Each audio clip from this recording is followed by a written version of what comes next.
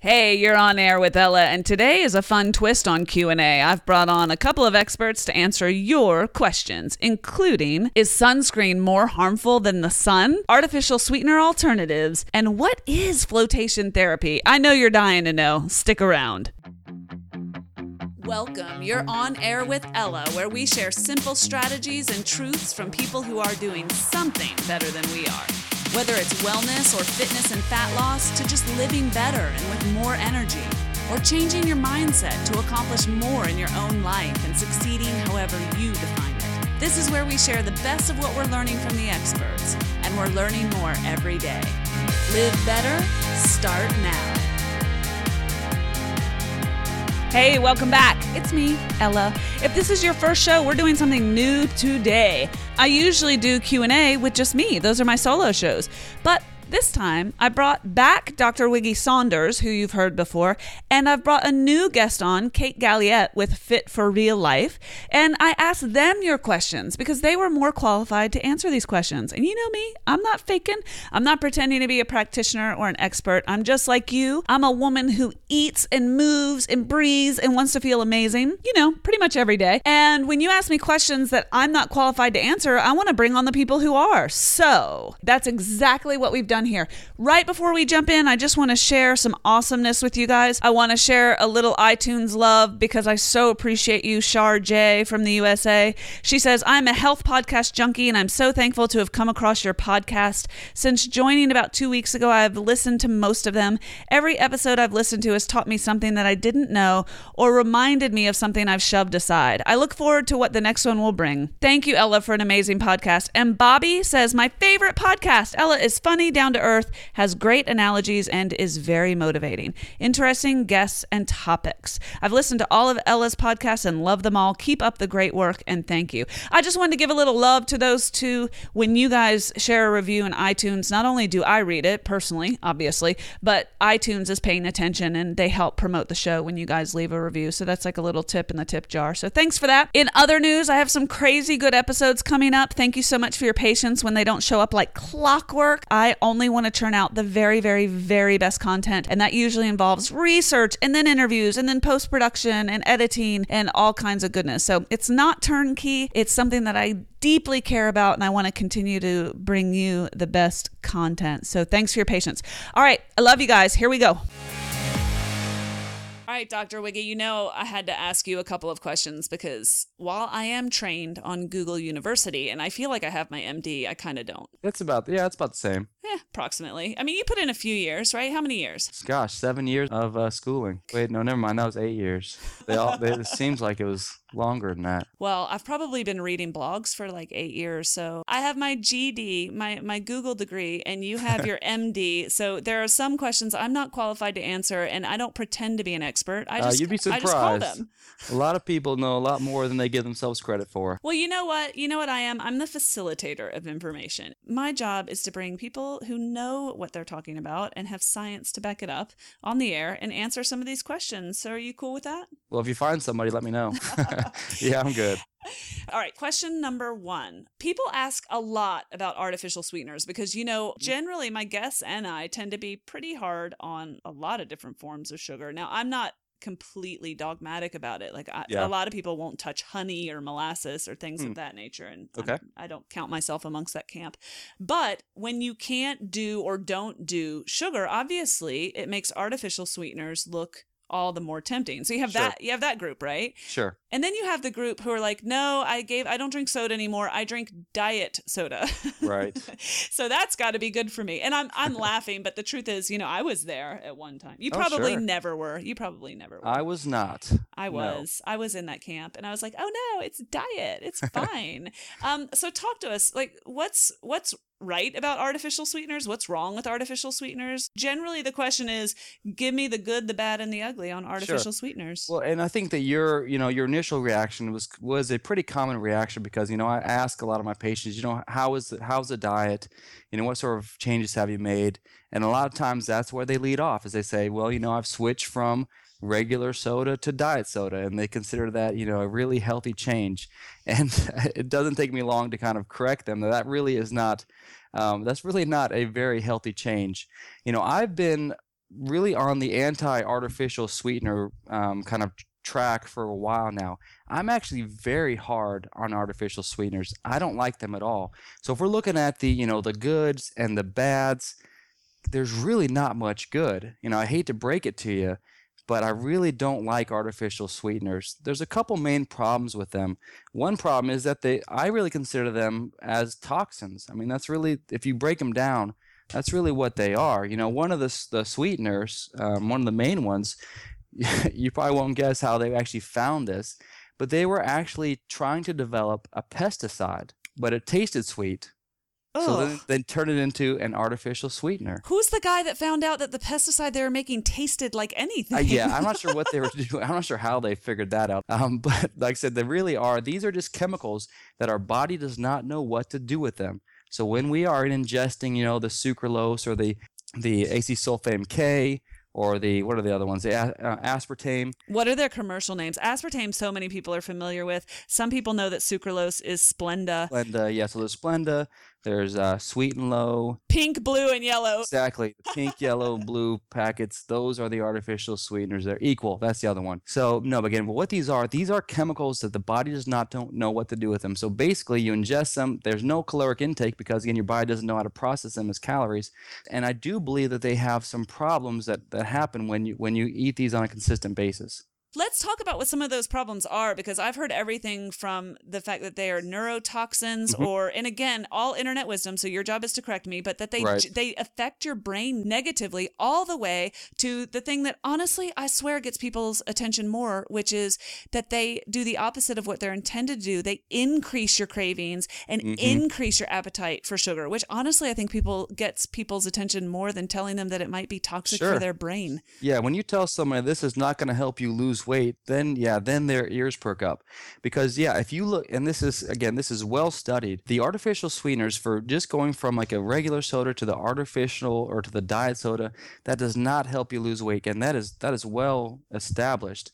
And I do believe that actually it can cause increase in cravings and increase in weight gain. And the way this works is that your body, or when you're drinking something with an artificial sweetener in it, you are getting that signal that something sweet, you're eating something sweet. So you're getting that signal to your brain to release the insulin, to get your body prepared to process that sweet thing. But the problem is you don't actually get that sugar or that starch that comes along with it. So you're tricking your brain into thinking that something's coming, but you don't get it.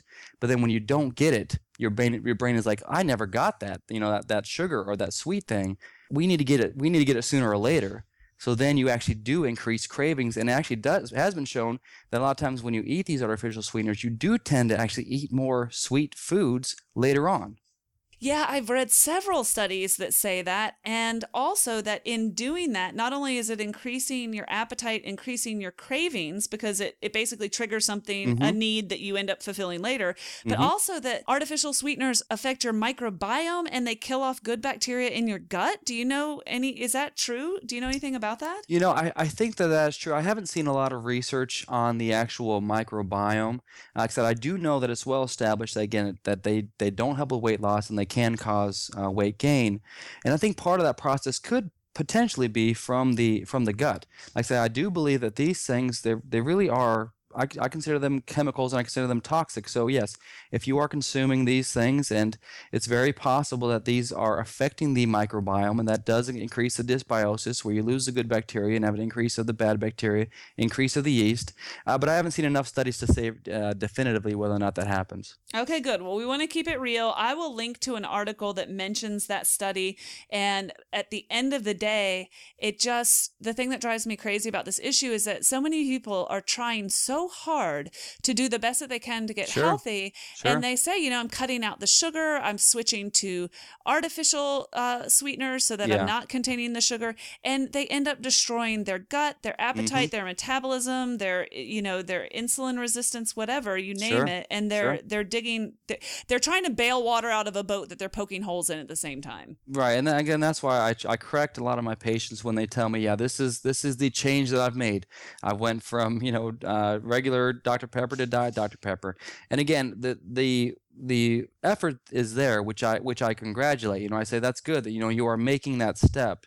to change your diet, that's good. But we just have to change where your focus is, because again, I don't think you're going to really get any sort of real benefits from these artificial sweeteners. Now, with that being said, I do believe that there's one, and I don't really put this in the same category as artificial sweeteners, but I do tend to like stevia. It's a little bit of a different chemical structure, and I think the body does analyze it and it deals with it differently than it does with these regular artificial sweeteners. With stevia, you don't get a big spike of insulin, so I don't think it increases the cravings afterwards.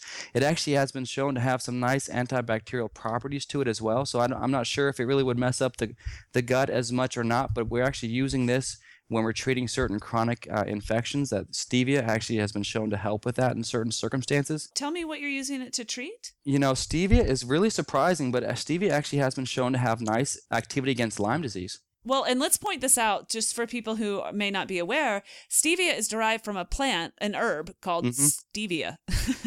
And there's no sucralose plant. Right, there's not. Yeah, so this is, again, this gets as natural as it can. Again, it's still manufactured, so again, there is some things that need to be done to the plant in order to extract this out. So again, it doesn't come perfectly, but again, actually, the studies that are done on stevia, almost all of them have better results than the artificial sweetener. So I do recommend that.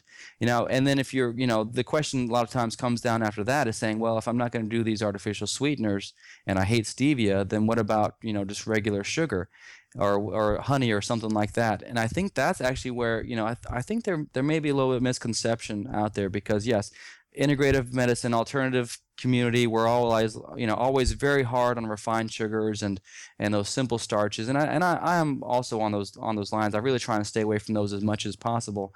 But I actually believe that a little bit of, let's say, some raw cane sugar or a little bit of honey is better than an artificial sweetener, because again, your body knows what to do with it. And if you're not using large amounts, it's not going to cause a huge spike in your blood sugar. So I actually think it's probably better for you in the long run to do things that are natural and to avoid the artificial sweeteners. Tell me if you've noticed this. When I made the switch to real food, my sources for sweet are things like maybe pure molasses, a tablespoon in the middle of something, something I'm making. So it actually goes quite a long way. Or honey to sweeten something. Or dates can be an amazing source to sweeten whole foods. And these natural sources, like, my body knows what to do with them. Your body knows what to do with it. And when we fill our body with chemicals, besides all the detrimental things that you've already shared with it, I just feel like it's just straight up confusing. And my body knows what to do with honey. It knows how to metabolize it. I actually switched to honey as an energy source if I'm doing a triathlon or I'm on a long bike ride or something. Yeah. And that's kind of what I was saying, is that, again, these artificial sweeteners, they're manufactured, and there's nothing out in nature that mimics what you're getting with these artificial sweeteners. Yeah, when you're using something like honey or molasses or something along those lines, yes, it is a little bit of a simple sugar, but your body does know how to process it. Again, it takes it in. Most of the time, if you have a good metabolism, it turns it into energy, so you are able to exercise more or do whatever else that you need with it. And again, I think as long as you're not consuming it, over abundance, then I think you're fine. Well, you mentioned stevia, and that is a mixed bag, as just about everything you can buy is, because some companies really process the hell out of it. And then other companies, it's closer to the natural source. I'll put a link in the show notes for this episode to some that we recommend, so that people don't necessarily go buy the huge big box brands. I know those tend to be more bleached and more processed and that sort of thing. Okay, so we'll share that. What about xylitol? Do you have an opinion about xylitol? And again, naturally derived from birch bark, but processed. Yeah, well, again, nothing's perfect when it comes to these just no-calorie sweeteners, more or less. And the xylitol and the other sugar alcohols are not necessarily no calories, but they're very, very low calories. There's xylitol, there's erythritol. I actually think these are also okay. And if you're going to have to use something, I think, again, a mix of those with stevia is not a bad combination. Your body doesn't necessarily know what to do with these, so again, that's a little bit of a going back on what I was saying with artificial sweeteners, but I do think that they don't seem to have the same consequences as these artificial sweeteners that are produced artificially. So I don't mind xylitol, and I think, again, there's actually some nice benefits to these sugar alcohols, especially for for gum health. So you can get it like the toothpaste that are sweetened with xylitol, or the gums that are sweetened with it. And I actually think those are pretty good, and they have actually been shown to potentially decrease cavities. So I think there is some nice benefits to these sugar alcohols. You do have to be careful with these, especially how much you get, because they really can cause some GI distress, especially like gas and diarrhea. So you have to be careful with how much you do. But I think again, in small quantities, these sugar alcohols are also okay. Okay, and I'm glad you mentioned that side effect, because that proves true for a lot of people I know. If you are switching from sugars or artificial sweeteners to xylitol, you definitely want to pay attention to how it makes you feel. I know a lot of people, their tummies cannot tolerate the sugar alcohols. And you'll find this stuff in a lot of protein bars. And also you can just buy powdered xylitol and use it in like paleo baking and that type of thing. And I didn't realize I was putting it in my fatty coffee for a while, and I did not realize that it was making me bloat up. If we can just go there. definitely can do that. Can do that. I'm off xylitol now, but honestly, you actually can really lose your taste for some of these things too. The more you eat whole foods and the more you sort of clean up your diet, if you will, you kind of lose your taste for some of this stuff. Yeah, I think that's a good point, because I think a lot of these sweeteners, they do have a bit of a aftertaste to them, and they have a bit of still a artificial taste to them. So I think once you really get most to natural sugars, you'll start to notice that more. So like I said, I really can tell like when something is sweetened with something besides, again, with something that something besides something natural. I can pretty much tell right away. And so I think you do kind of lose that preference. And I think you also get accustomed to not having the super sweet taste, because a lot of times, again, these natural sweeteners are not as strong of a sweetness, but again, a lot of times you don't need that much. And when you cut back on it and you really pull back on just the sugars, you won't need as much of the, again, sugar or honey or molasses. You won't need as much of that to get the same effect that you were getting with these really high-powered artificial sweeteners. It's true. You guys, I can promise you that the less processed food and less processed sugars that end up in your diet, the less you'll have a taste for them. I promise you your taste buds change over time. Yeah. Another nice little tip, if you wanted to try this like before bedtime, actually glycine is not a bad sweetener. Again, this is just glycine, one thing that's not many people know about. Glycine is a amino acid, but actually what it helps the pituitary do is helps pituitary produce more melatonin. So if you really kind of need something a little bit sweet before bed, do maybe a hot tea with some glycine in it. Again, it's not super strong. It's just a little bit sweet to it, but it does kind of give you that little bit of, again, just sweetness in like a tea, but it also helps you with the added benefit of potentially helping you with sleep. Ooh, I'm learning something new. So what form is that sold in? So glycine is just a powder. It kind of looks like, granulated sugar to some degree. Okay. It's really interesting though. If you like scoop it out, you'll see it like kind of jump all over the place, basically because of the electric charge. But it actually works really well, again, for just a slight sweetness, but also for sleeping. Interesting. Okay, so that's news to me. I'm definitely putting a link into glycine. We'll take care of that too. Yeah, you can try it. Okay, fantastic.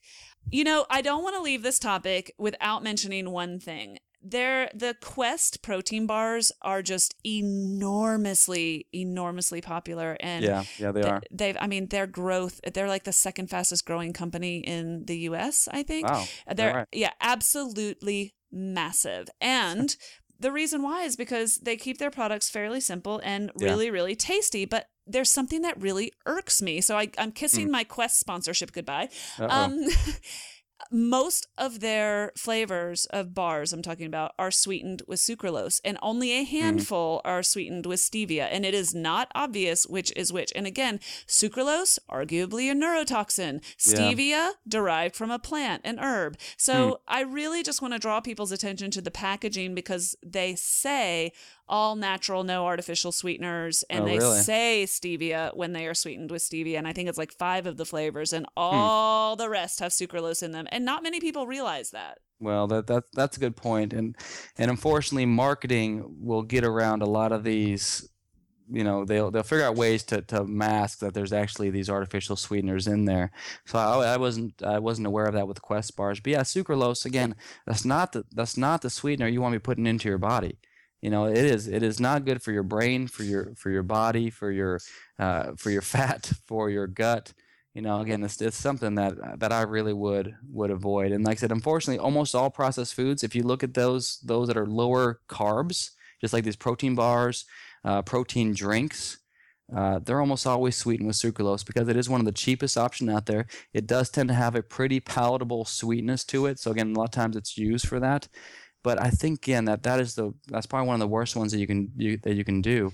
But I think what's going to change is that, again, the more research is coming out, we know that those are the bad sweeteners, and we know that stevia probably is a better option. So I think there are going to be more and more companies switching over to that. And I think if there's enough of an outcry, maybe with Quest, maybe they'll really start to make a change. Who knows? Well, it just started. It starts here. That's right. That's right. All right. Thanks, Dr. Wiggy.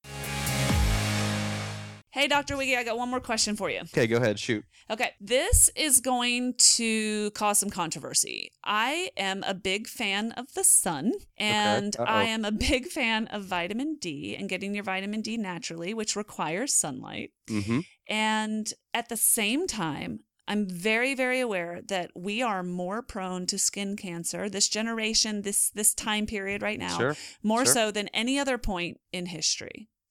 And so I want to talk about the tension between those two things, because there is one fact that is utterly startling to me and unknown to many, and that is that the sunscreen that is widely available by many, many different brands on every shelf everywhere is toxic, unquestionably not arguable, toxic to the human body, and we're slathering it all over ourselves and all over our children, and it makes me crazy.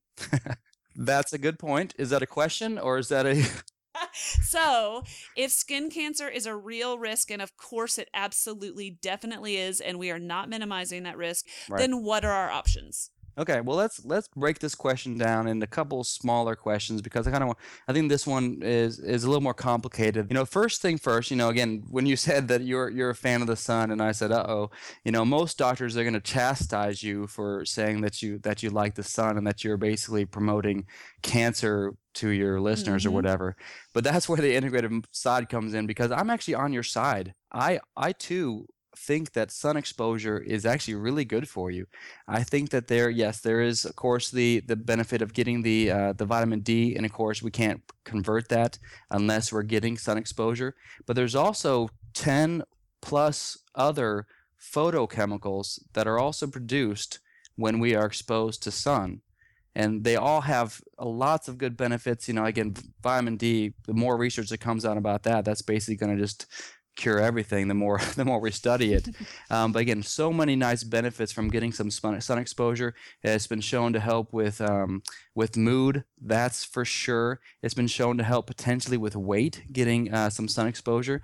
So I don't think that it's as simple as saying don't get sun, cover up with sunscreen, make sure you never get tan, look like a little mole running around that's completely white. I don't think that's actually the healthiest approach to do. I personally like to get some sun exposure, and of course we're not talking about going out and laying in the sun for hours at a time, but we're talking about 20 minutes full exposure. And like I said, that's typically enough, sometimes a little more, sometimes a little bit less. But like I said, I'm also on that track where you should be getting some sun. The other thing I was going to talk about from sun exposure, and this is one thing that you brought up kind of in the intro to this question, about the risk of sun cancer, because I think this also needs to be clarified, because there's also a lot of misconception out there about sun exposure and cancer risk. So yeah, ask anyone, does sun cause cancer? Yes, it does. And like I said, everyone's going to give you that same answer. There's also some evidence suggests that there could be actually the opposite effect when you get some sun. So what it looks like here, and this is again based on the most recent literature, is that we do know that sun exposure, the more sun that you get, the higher rates of your basal cell cancer and your squamous cell cancer. That's true. And again, and that's pretty well established. Now, those cancers, yes, no one wants to cancer, and of course that's why there's a big push to limit your sun exposure, to make sure that you're not getting excessive damage anywhere on your body and not getting burnt, because that increases your risk for those squamous cells and the basal cells. But those cancers are relatively easy to treat. They can just be excised. There's actually some topical therapies for a lot of those, and sometimes and that's all that you really need to do. So those cancers, yes, they are cancers. You don't want to get them, but they're relatively easy to treat, and they're relatively low on the morbidity and the mortality scale. They usually don't kill people. A lot of times they're just surgeries or those times. Now, the main cancer that really causes, that scares people is the melanoma, because melanoma, this does get invasive. It goes and it spreads, and it goes to different organs, and it does kill you. Melanoma is the one that you don't want to have. That's why they do huge surgeries for melanomas, and they do very, very small excisions when you're doing like a basal cell or a squamous cell. Now, what's interesting about melanomas is that it actually looks like those people that have the higher sun exposure have lower rates of melanoma. Whoa, say that again. Yeah, those people that have higher sun exposure actually have lower rates of melanoma, but those people that have lower sun exposure actually have higher rates of melanoma. So that's where things get a little bit murky, because yes, you don't want to have any cancers, but I'd much rather have a squamous cell than a melanoma. How is this not widely known? That's huge news. I mean, at the risk of sounding foolish, why don't we understand that? I'm not sure why that's not emphasized more, in the media and in the medical community, because again, that is the risk. That's the scary thing that you need to be aware of. And I think probably what it is that there is a sort of blanket mentality when it comes to medicine. Just like for, and I see this a lot because, again, in integrative medicine, we do things a little bit different than traditional medicine, but there's a lot of, again, blanket statements out there. Just like with women and hormone replacement therapy, there's a blanket statement basically saying hormone replacement therapy is bad for women. You shouldn't take it, or if you do take it for the shortest duration amount of time and for the lowest dose possible. But again, it's not as simple as that. There's a lot of evidence to say that there's actually a lot of benefit for that in certain women. So, again, I think that the blanket statement here with sun exposure is that the blanket statement is that sun exposure increases cancer risk. And again, yes, and that's why I was saying that if you break it down, it does increase your cancer risk. And I said it, and that is well established. But unfortunately, what happens is everything gets lumped together, and you end up throwing the baby out with the bathwater. Okay, so getting sun, not as detrimental necessarily as we've been led to believe, or really very different than what we've been led to believe. That said, of course, we don't want to burn. You've already stated that. And of course, some protection is obviously a good idea, especially if you're spending hours out in the sun. And nobody, I know, you're not suggesting that we send our kids out to just fry all day long. That's it, not. Period, full stop. So what's wrong with buying sunscreen from off the shelf and slathering all over ourselves? Yeah, so this is a huge problem that unfortunately is just being completely overlooked by so many people, because again, yes, with everything you're trying to find the risk benefit ratio for anything that you do. And so you want to try and reduce your risk of getting burnt, because you want to try and reduce your risk for these skin cancers. But the problem is what most of these commercial products that are available, they are full of cancer-causing toxins. So you're basically, I'm trying to figure out a good analogy here. You're kind of putting out a fire, and then you're just starting another one at the same time. So you're not really getting any sort of net improvement. You're just kind of balancing out the scales to some degree. So I said it's kind of baffling, again, that it's so emphasized that you need to not get sun, and you have to put on so much sunscreen so that, again, you're all lathered up head to toe. But again, when you look at the actual ingredients for these things are toxic. I mean, they're full of toxins. Just look at the label. You'll see that there's so many different things on there. But a lot of times there's parabens in there. There can be phthalates in there.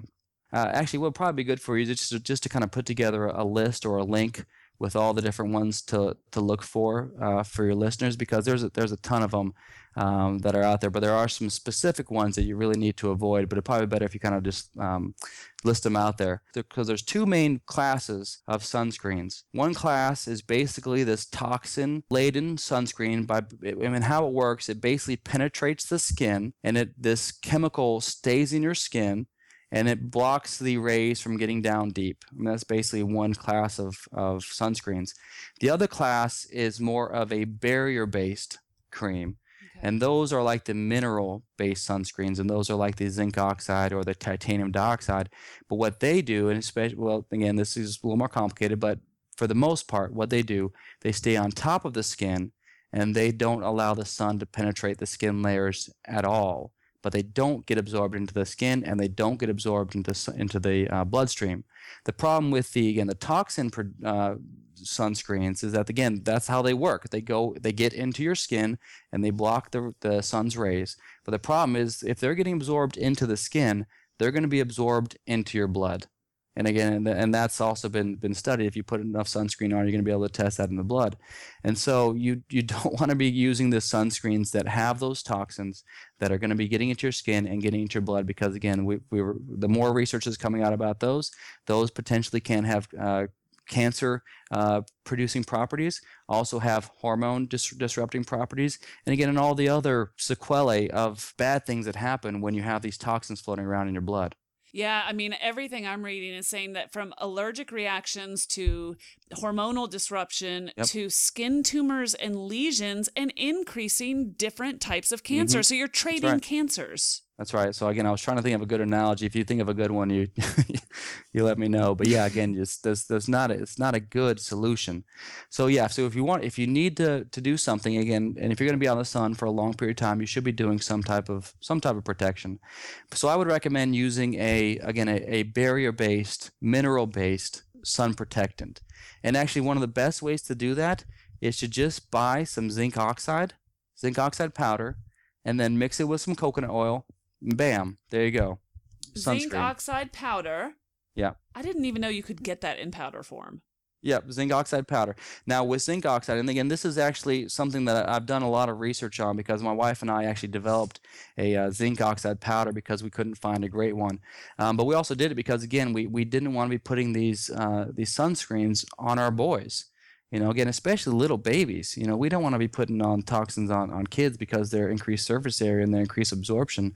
So we wanted to make sure we were doing a good, just barrier-based cream. So what we actually did, though, was we found a high-quality source of zinc oxide, and we actually we sell that because, again, we felt like there was a demand and a need for something that was non-toxic, that worked well, and was easy to mix. We actually include a recipe book with this. So yeah, you can make sunscreen with it. We have a whipped sunscreen recipe. You can make acne cream. You can make diaper cream. There's so many different uses for zinc oxide because, again, it's just a mineral. Now, one of the things to look out for when you're choosing a zinc oxide for a sunscreen, you have to make sure that it's the non-nano zinc oxide. Non-nano. Yeah, non-micronized, non-nano. Because you want actually larger particle size, because you don't want it to be absorbed into the skin and absorbed into the blood.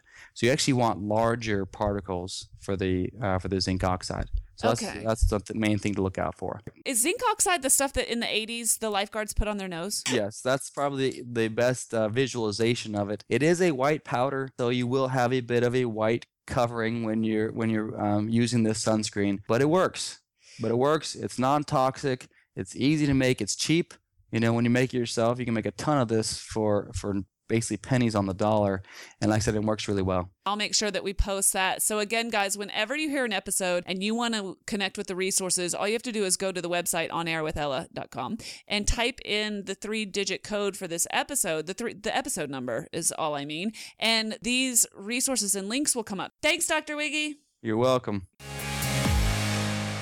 Okay, I have one completely random question. A reader asked it recently, and I want to throw it at you because I know you have experience with this. Are you ready? Oh, boy. Okay. Go ahead. Flotation tanks and flotation therapy. Please explain what it is to the folks who don't know, and then why the heck anyone would ever do it. And I've never done it, and I'm going to look it up and see if there's one within 100-mile radius of me, because honestly, it sounds amazing. Tell us what it is. Oh my gosh. Okay, so it's hilarious that you're asking about this. I love it. It's so great. I'm a giant fan of flotation tanks. So the misconception that folks might still hear when they hear people talk about flotation tanks is sensory deprivation tank. It is not that. What is a flotation tank at all? So a flotation tank is a tub. It's a large tub. Most of them are like jacuzzi sized or larger. Okay, so it's not like a skinny little tube you have to get into. It's a big, large jacuzzi, and they have a lid that comes down over them, kind of like a clamshell. And inside is about 8 to 12 inches of water, maybe just a little more than 12 inches, and then 800 pounds of Epsom salts. And what that does is make 800 pounds of Epsom salts. 800 pounds. So it makes you buoyant in the water. And so since you're buoyant in the water, even though there's only a tiny amount of water and not enough that you could even submerge yourself, it's literally impossible to submerge yourself. You float.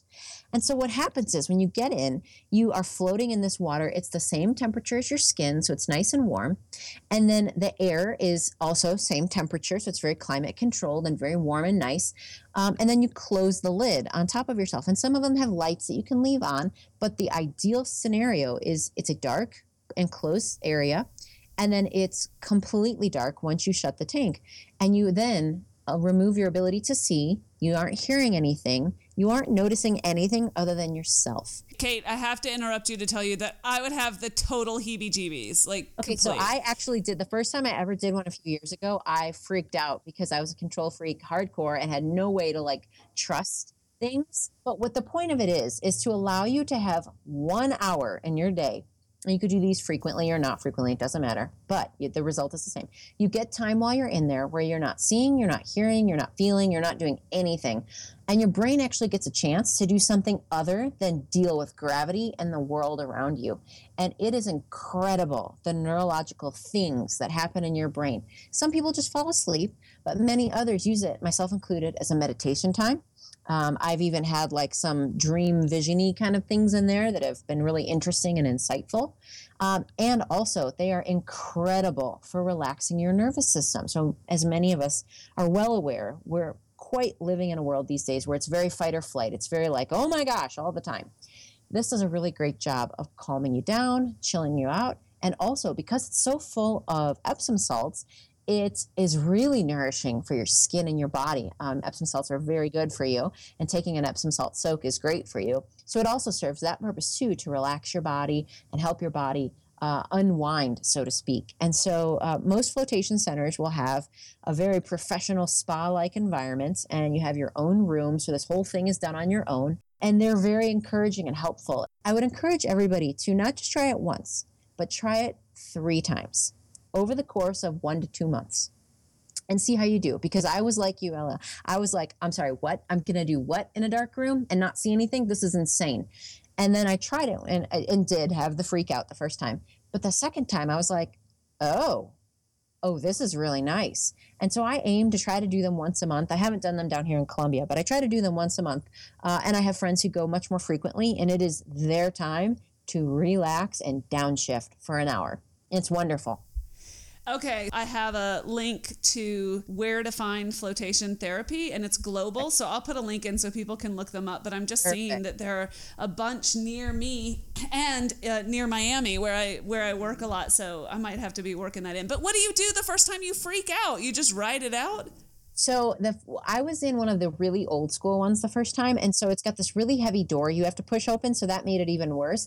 Almost all of the new ones now are some form of clamshell where you can just, it's a lightweight roof kind of thing, and you just push it up and you go, okay, I'm okay. See, I can sit up. I'm in control here, because that's all it is. It's your brain being like, give us some, your nose itches. It's your nose. Your nose actually doesn't itch. Your brain is just trying to give you something to do because it's not used to having time to just get into alpha relaxation states and theta meditation states and all these other things. It's never done that before for most of us. So if you do freak out the first time you try it, sit up.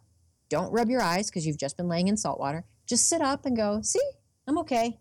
And then when you feel ready, you can lay back down. And some do have lights, like really pretty purple lights that you can put on. So if you're not ready to go all the way in, you can put those on. And it's a nice, I always say, it's like a nice little cocoon of water that just holds you. And it's so wonderful and relaxing. I want to go do one right now. I should go do one right now. Do you feel when you get out, do you feel like a boneless chicken? Like, how do you do anything? So when you do get out, gravity will feel a little weird at first coming back to you because you've been floating the entire time. So gravity has not been on you. And in fact, that's one of the benefits, like muscularly. Sometimes this can happen. It's happened to me before. You actually can feel your body unwinding the tension that it had been holding and relaxing out of it. And so when you stand back up, it can feel a little like if you just got off a boat where you're like, whoa, the world feels a little different. It's not rocking anymore. But that is very quick to adjust. And after you've done it once or twice, you don't have that anymore. But I will say, you come out of these flotation tanks and you need a minute to just relax. Because going back out into the world is very like, holy cow, this world is moving quick and it is loud and it is bright. Because your brain has gone, oh, right, yes, we know how to downshift to the rest and digest mode and to chill out and meditate for a little bit. It's one of my favorite tools to use. I can't recommend it enough, but I really encourage everyone to commit to going 3 times over the first month or 2, not just once, because the first time is very like, what's happening? I don't understand this. I don't think I did it right. What's supposed to happen here?